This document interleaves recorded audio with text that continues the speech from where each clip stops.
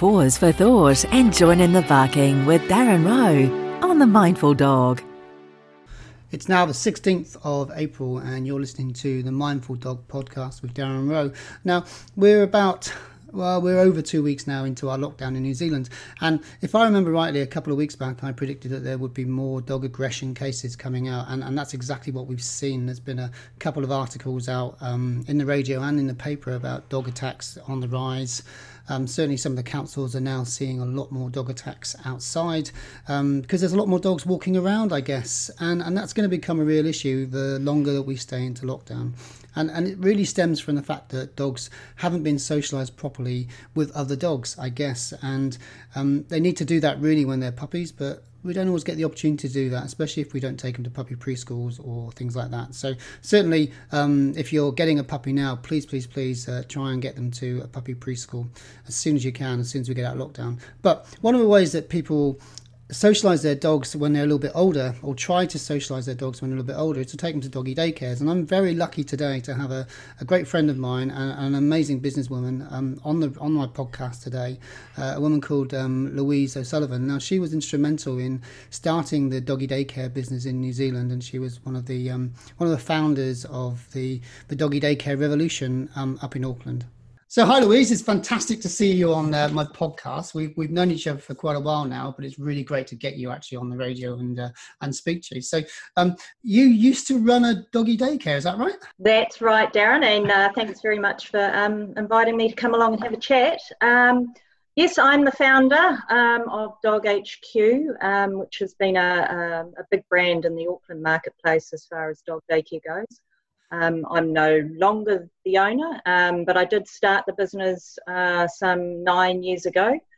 And yeah, it was a big leap for me. Back then, 9 years ago, nobody knew what dog daycare was about. I think you were one of the very first in Auckland, weren't you? I think you're selling yourself a little bit short there, Louise.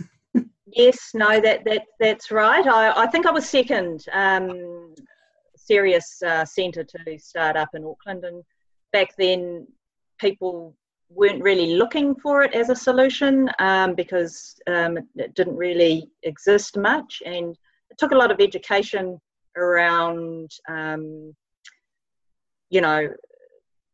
getting people to open their minds up to how an environment like a daycare centre can, really help enrich and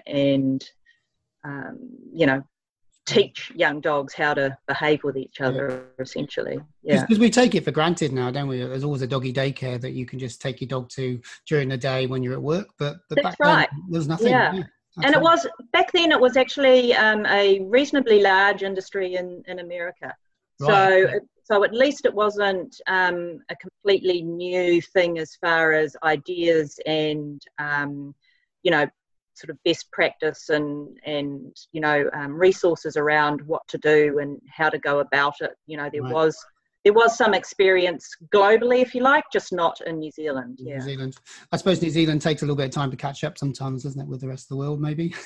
Well, that's right, and then take over often. I think some of the stuff that we're doing here in New Zealand now is a lot better than some of the stuff I was looking at or seeing back then 9 years ago. So I think we've superseded it.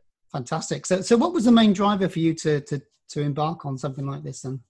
Well, I guess most business owners would have a similar, well, obviously not the same context, but usually the idea for starting a new business, especially in a greenfields kind of industry, that sort of people would laugh at you when you said what you were going to do.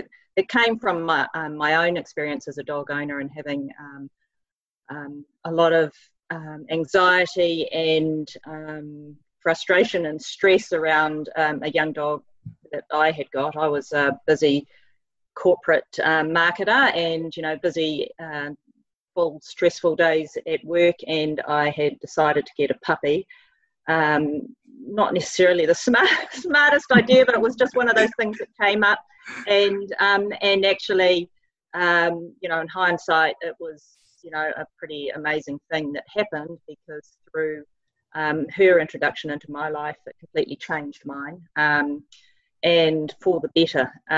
But, you know, there was, for a while there, it was pretty stressful and I was tearing my hair out trying to fix it. Along with probably most puppy owners at the moment, I would imagine.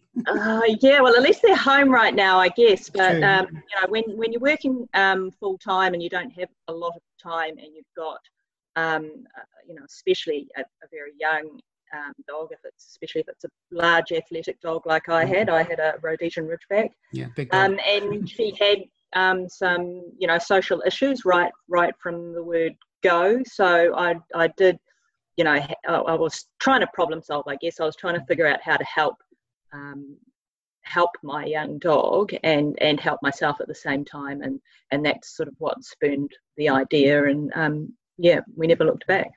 Wow, fantastic! Because a lot of people have that that dream, don't they? But what makes you different from someone who just has a dream? Because you actually went through with it, and in that kind of market, what spurred you on? What was your kick every day? Yeah, that's an interesting question, Darren. Very philosophical question. Look, I guess, you know, I'm an ideas person, and my friends do, you know, often say, well, you know, what's next, Louise? You're the one full of ideas. But I guess, you know, and I think, you know, human nature is that we are looking for solutions all the time around things in our lives. And I guess for years, I was someone who, you know, ideas would pop into my head and I'd think, oh, that would be a good thing to do. I think I'd always had a desire to sort of work for myself and be my own boss and you know, sort of lead, if you like, has always been my natural, you know, stance. And really it was literally like a light bulb moment for this one. So lots of past ideas I'd had, you know, completely different subject matters and different things. It never really just sort of stuck with me, you know, whereas this one, it was a very strong and compelling desire for me to do something about this thought. So I suppose it's solving that problem, isn't it? I don't think you probably realise, but you've been quite an inspiration to me over the years that we've known each other. Oh, wow. I know. Well, that works both ways too, yeah, Darren. that real positive go-getting sort of attitude has really rubbed off on me. So thank you for that. It's quite interesting how over the years, I originally came into New Zealand thinking that doggy daycares were a bad thing because I saw in the UK a lot of behavioural issues to do with dogs going to doggy daycares that couldn't cope with it. I'm glad to see that that's changed a lot over the years, and I think instrumentally by having people like yourself in the industry that know a bit about dog behaviour and don't just want to make the quick buck, if you know what I mean. Yeah, well, look, and certainly, you know, it is really important for people to understand that, you know, a dog daycare environment is not a natural environment for dogs, and certainly it's not suitable for all dogs. And, you know, sometimes people can struggle to sort of grasp that thought. You know, they decide that they want to use a daycare service, you know, because it suits them, but then, you know, they take their dog along and their dog's not into it for whatever reason, and then they struggle with that concept that, you know, the centre is saying, well, I'm sorry, your dog can't, you know, doesn't get on here. This isn't an environment that it enjoys, and, you know, we're seeing behaviours that are, you know, detrimental, whether that's to the dog itself, the staff, and or the, you know, the other dogs around it, and usually all of the above. So, you know, I think it is important for people to understand that, you know, that, you know, whilst they might like the idea of being able to use a daycare service, it isn't actually going to be the answer for every single dog. Essentially, if, you know, and every centre will have completely different approaches, but there'll be some behaviour that if you see it, you know, if something happens, then it would, you know, you wouldn't be giving the dog any, you know, a second or a third chance, if you know what I mean. It really depends on what the behaviour is, and often if it's a dog that's coming regularly, then you will see behaviours start to form. So that's why you might sort of have a third strike kind of rule, if you like. because you'll start to get a hint of something going on. You think, oh, this might, there's something going on.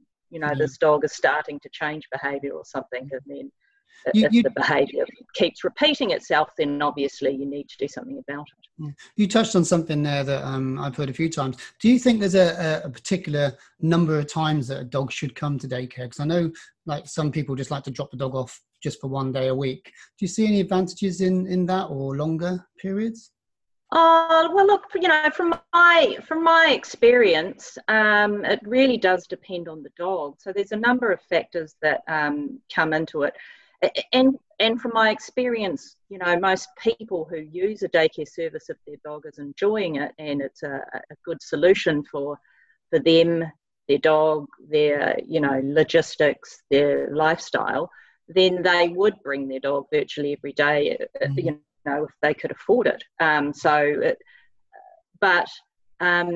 It really does depend on the dog. So, and that's why the individual dog, its personality, and all those things need to be taken into consideration, because you might have some dogs that, just once a week is absolutely fine, or once a month is fine.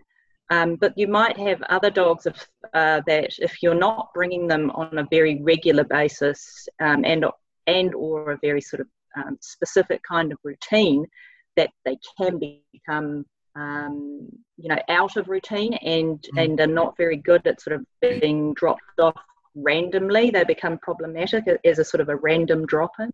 Yeah, so they're quite habitual, aren't they, dogs? So yeah, and look, and it's, if you can imagine, for the dog, it's about its comfort levels. And so if it's coming, if it goes once and then it doesn't come back for another, say, 4 or 5 weeks, then the dogs that are in that group when it came last could be completely different. So it's sort of like reintroducing a new dog every time. Yeah, that's quite hard work.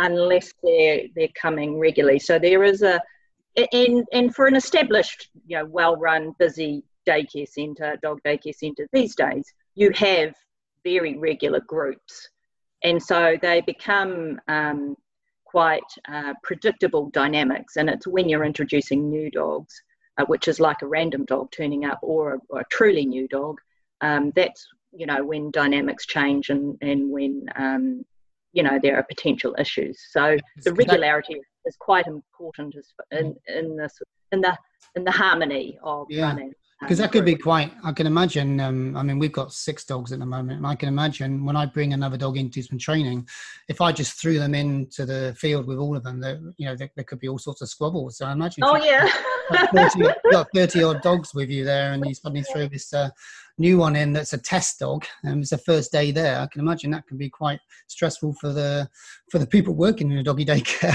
Oh, absolutely. And of course, you what people probably don't understand is that you can absolutely not just chuck a dog to a group, and it doesn't matter how wonderfully sociable they all are.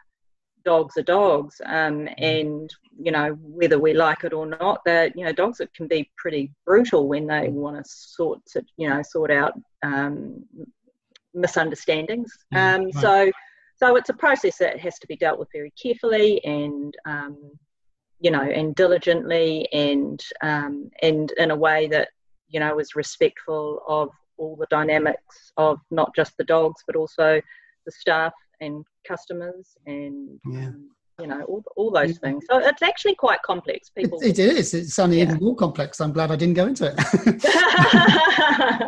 So if I've got, like I say, I've got lots of dogs, and if I wanted to take my doggy to a doggy daycare now, then as I'm driving up, what should I be thinking in my head? What would I be wanting to look for to know that doggy daycare is a good place? Because half the time it's just a building. You drop your dog off and you don't know, do you? Well, that's right. And there's a significant amount of trust involved, and certainly as an owner or previous owner, that's something you should be very conscious of. So I always took took it very seriously, the responsibility that you have when someone's handing over their dog, and trusting that, you know, you were going to children, isn't it? do the right thing. But there's no getting around that, really. I think, you know, as long as you've done the sort of research you need to do, as far as you know, if you've arrived at the point of choosing a place and taking your dog there, then you've obviously established some level of, right, yes, I have some confidence that this is going to be the right place, and to give it a go. So you then do have to trust, right? So and there's no reason why you shouldn't, if you've arrived at that point and you feel comfortable about doing that. So and then, you know, really the key thing, I think, and I don't think that it's discussed enough, when you see, I've seen the odd published article and stuff around, you know, dog daycares and sort of staff to dog ratios and stuff like that, which I think is completely missing the point. The one key thing I think anyone choosing a daycare centre needs to concern themselves with, to be honest, is supervision. So so it's all about, like, the one key thing is that dogs in groups need to be supervised 100% of the time. End of story. If that's not happening, walk away is my okay. What do you say about, because a couple of doggy daycares I've been to, they've not let me in to see the place, and for me that's kind of like alarm bells straight away if I'm not allowed to see. And but also, I mean, you will of course understand as well, though, that you cannot have strange people walking around a facility full of dogs settled in groups. That was what I was going to say. Is that because it affects the dogs in such a way? And of course, if they do, absolutely, and like in a really extreme way. You know, I mean, if you can imagine anyone listening to this podcast, you know, when someone knocks at your door, generally speaking, you know, if a stranger walks into your house, your dog's going to go off. So then multiply that by however many dogs might be in the room. And then also you're expecting that the staff members who are entrusted to manage the dynamic in their groups are now having to deal with a whole lot of dogs going off. And that's completely unreasonable. So unfortunately, you should not be able to expect to be able to wander through a facility when it's actually in operation.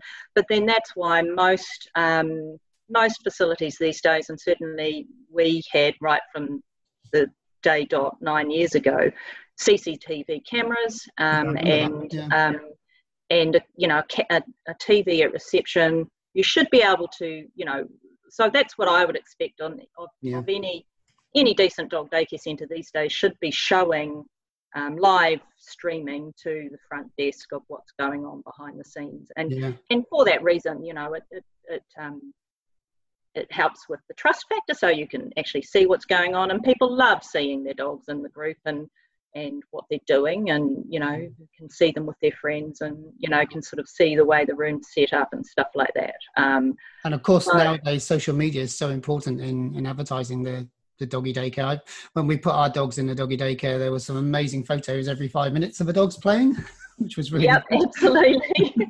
In fact, I think that's all I did that day, was just literally check my phone. Well, I was meant to be working, obviously, but just check my phone to see how my dogs are doing in daycare. That's right, yeah, and they make such great photographic material. So, you know, and that was one of the, you know, staff's favourite jobs in the day, was all the photo. We just, you know, had amazing photos that they came, you know, that they got. So yeah, that's one of the pleasures of it. Yeah. So where to now then, Louise? I've jumped you into it now. I think you're a bit of a loss to the doggy daycare industry, definitely. But what's your plans now? Oh, look, I'm not sure. You know, it's interesting because, you know, at the same time I decided to sell the business, you know, the dog that inspired the whole thing. She passed away, so that was very sad, and it was sort of, you know, the start and end of that particular era for me. So yeah, I'm not sure. I've got a few things that I'm working on completely outside, you know, not remotely related, that I'm sort of. Okay. Don't have to give away anything today. Investigating. So yeah, who knows? I'm not 100%. 100% certain, what I'll be doing in 6 months' time. Well, I can tell you one thing. Louise, knowing who you are, that they're going to be incredibly successful, and you're going to do really well in every of them. I can guarantee it. Oh, thank you, Darren. Thank you. And I'd love to be a part of them. Hopefully, maybe if anything to do with dogs, that would be great. Yeah, absolutely. I don't see why not. Well, it's been wonderful having you on the podcast, Louise, and hopefully we will catch up another time. But is there any last words you want to just sort of say to anybody who's thinking of going to a doggy daycare or taking a dog there, just before we leave? Oh, look, yes, sure. And that is, I can categorically say that I have seen with my own eyes over the past 9 years, many situations where dogs have gained a significant amount of help from the social interaction that comes from a good, well-run dog daycare environment. So I would say definitely explore it, but just don't necessarily expect it to be the answer for you. But if it is, then your dog will love you for it. Yeah, and I'll agree with that. I certainly use, there's one particular doggy daycare in my area that I use, and it's part of my behavioural package as a socialisation skill. So you totally understand that. Really, really good advice there, Louise. Been fantastic having you on the radio. So thank you so much for giving up your time. I really appreciate it. You must be a very busy woman. Not as much these days. Okie dokie. Thank you so much then. You're welcome. Bye. Bye-bye. So I'd like to thank Louise O'Sullivan once again for taking the time out of her hectic schedule to speak to us on the Mindfulness for Dogs podcast. And I'd like to leave you with 2 thoughts that you need to think about when you're out and about with your dog at the moment during our lockdown process. Firstly, if you're walking around on the lead, have a look and see if you can see any gates that are open in people's houses before you walk past their house, because that's where the issues are likely to happen. You're going to get a dog charging out, defending its territory, and that's where fights and aggression is likely to happen. Okay. And secondly, remember, if you've got your dog off lead, it's not meant to interact with other dogs at this present moment. Remember, there is still a possibility, even if it's slightly slim, that the COVID virus can be transferred from dog to dog via their coats. Okay, so let's make sure we've got our dogs on the leads all the time. Have a great day, and you can catch me live on Magic Talk FM on Sunday Cafe with Roman Travers on the 19th of April at 9 o'clock on Sunday. You've been listening to Darren Rowe on The Mindful Dog, giving our canine friends a voice throughout the world. To find out more about what we do, visit our website at www.mindfulnessfordogs.com.